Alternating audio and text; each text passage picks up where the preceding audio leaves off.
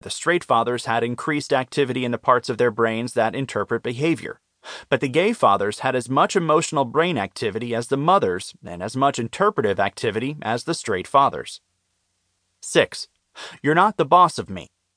A longitudinal study by scientists in Australia suggests that young sons of fathers who typically work more than 55 hours per week are more likely to exhibit aggressive and bad behavior. But long days at the office by fathers didn't appear to have the same negative impact on daughters, according to the research published in the Journal of Marriage and Family. 7. War and peace.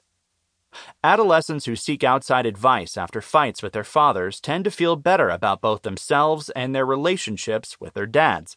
Researcher Jeff Cookston at San Francisco State University says that when teenagers talk with someone who can help them understand their father's reaction in an argument and discuss which of the two might have been at fault, they are more likely to develop a stronger connection to their dad. The key, says Cookston, is helping adolescents to understand conflict and their roles and their families. 8. When dad gets depressed. According to research published in the May issue of Pediatrics, young men are more likely to suffer from depression during the first 5 years of fatherhood. In the study, symptoms of depression increased on average by 68% for men who were around 25 years old when they became fathers.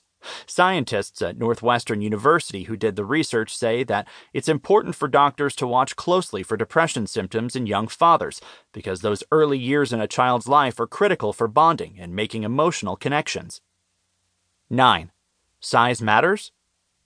Previous research has found that men with lower testosterone levels tended to be more caring dads. Now, a study published in the National Academy of Sciences concluded that men with smaller testicles also seemed to be more active in rearing their children. The researchers at Emory University in Georgia determined that when shown pictures of their children, men with smaller testes reflected more activity in the part of their brains related to nurturing. 10. Empty your pockets. And for those who hope to become a father one day, some fresh advice. Keep your mobile phone out of your pocket. Researchers at the University of Exeter in England determined that the percentage of a man's sperm with normal movement dropped by an average of 8 points if he carried a mobile phone in his front pants pocket.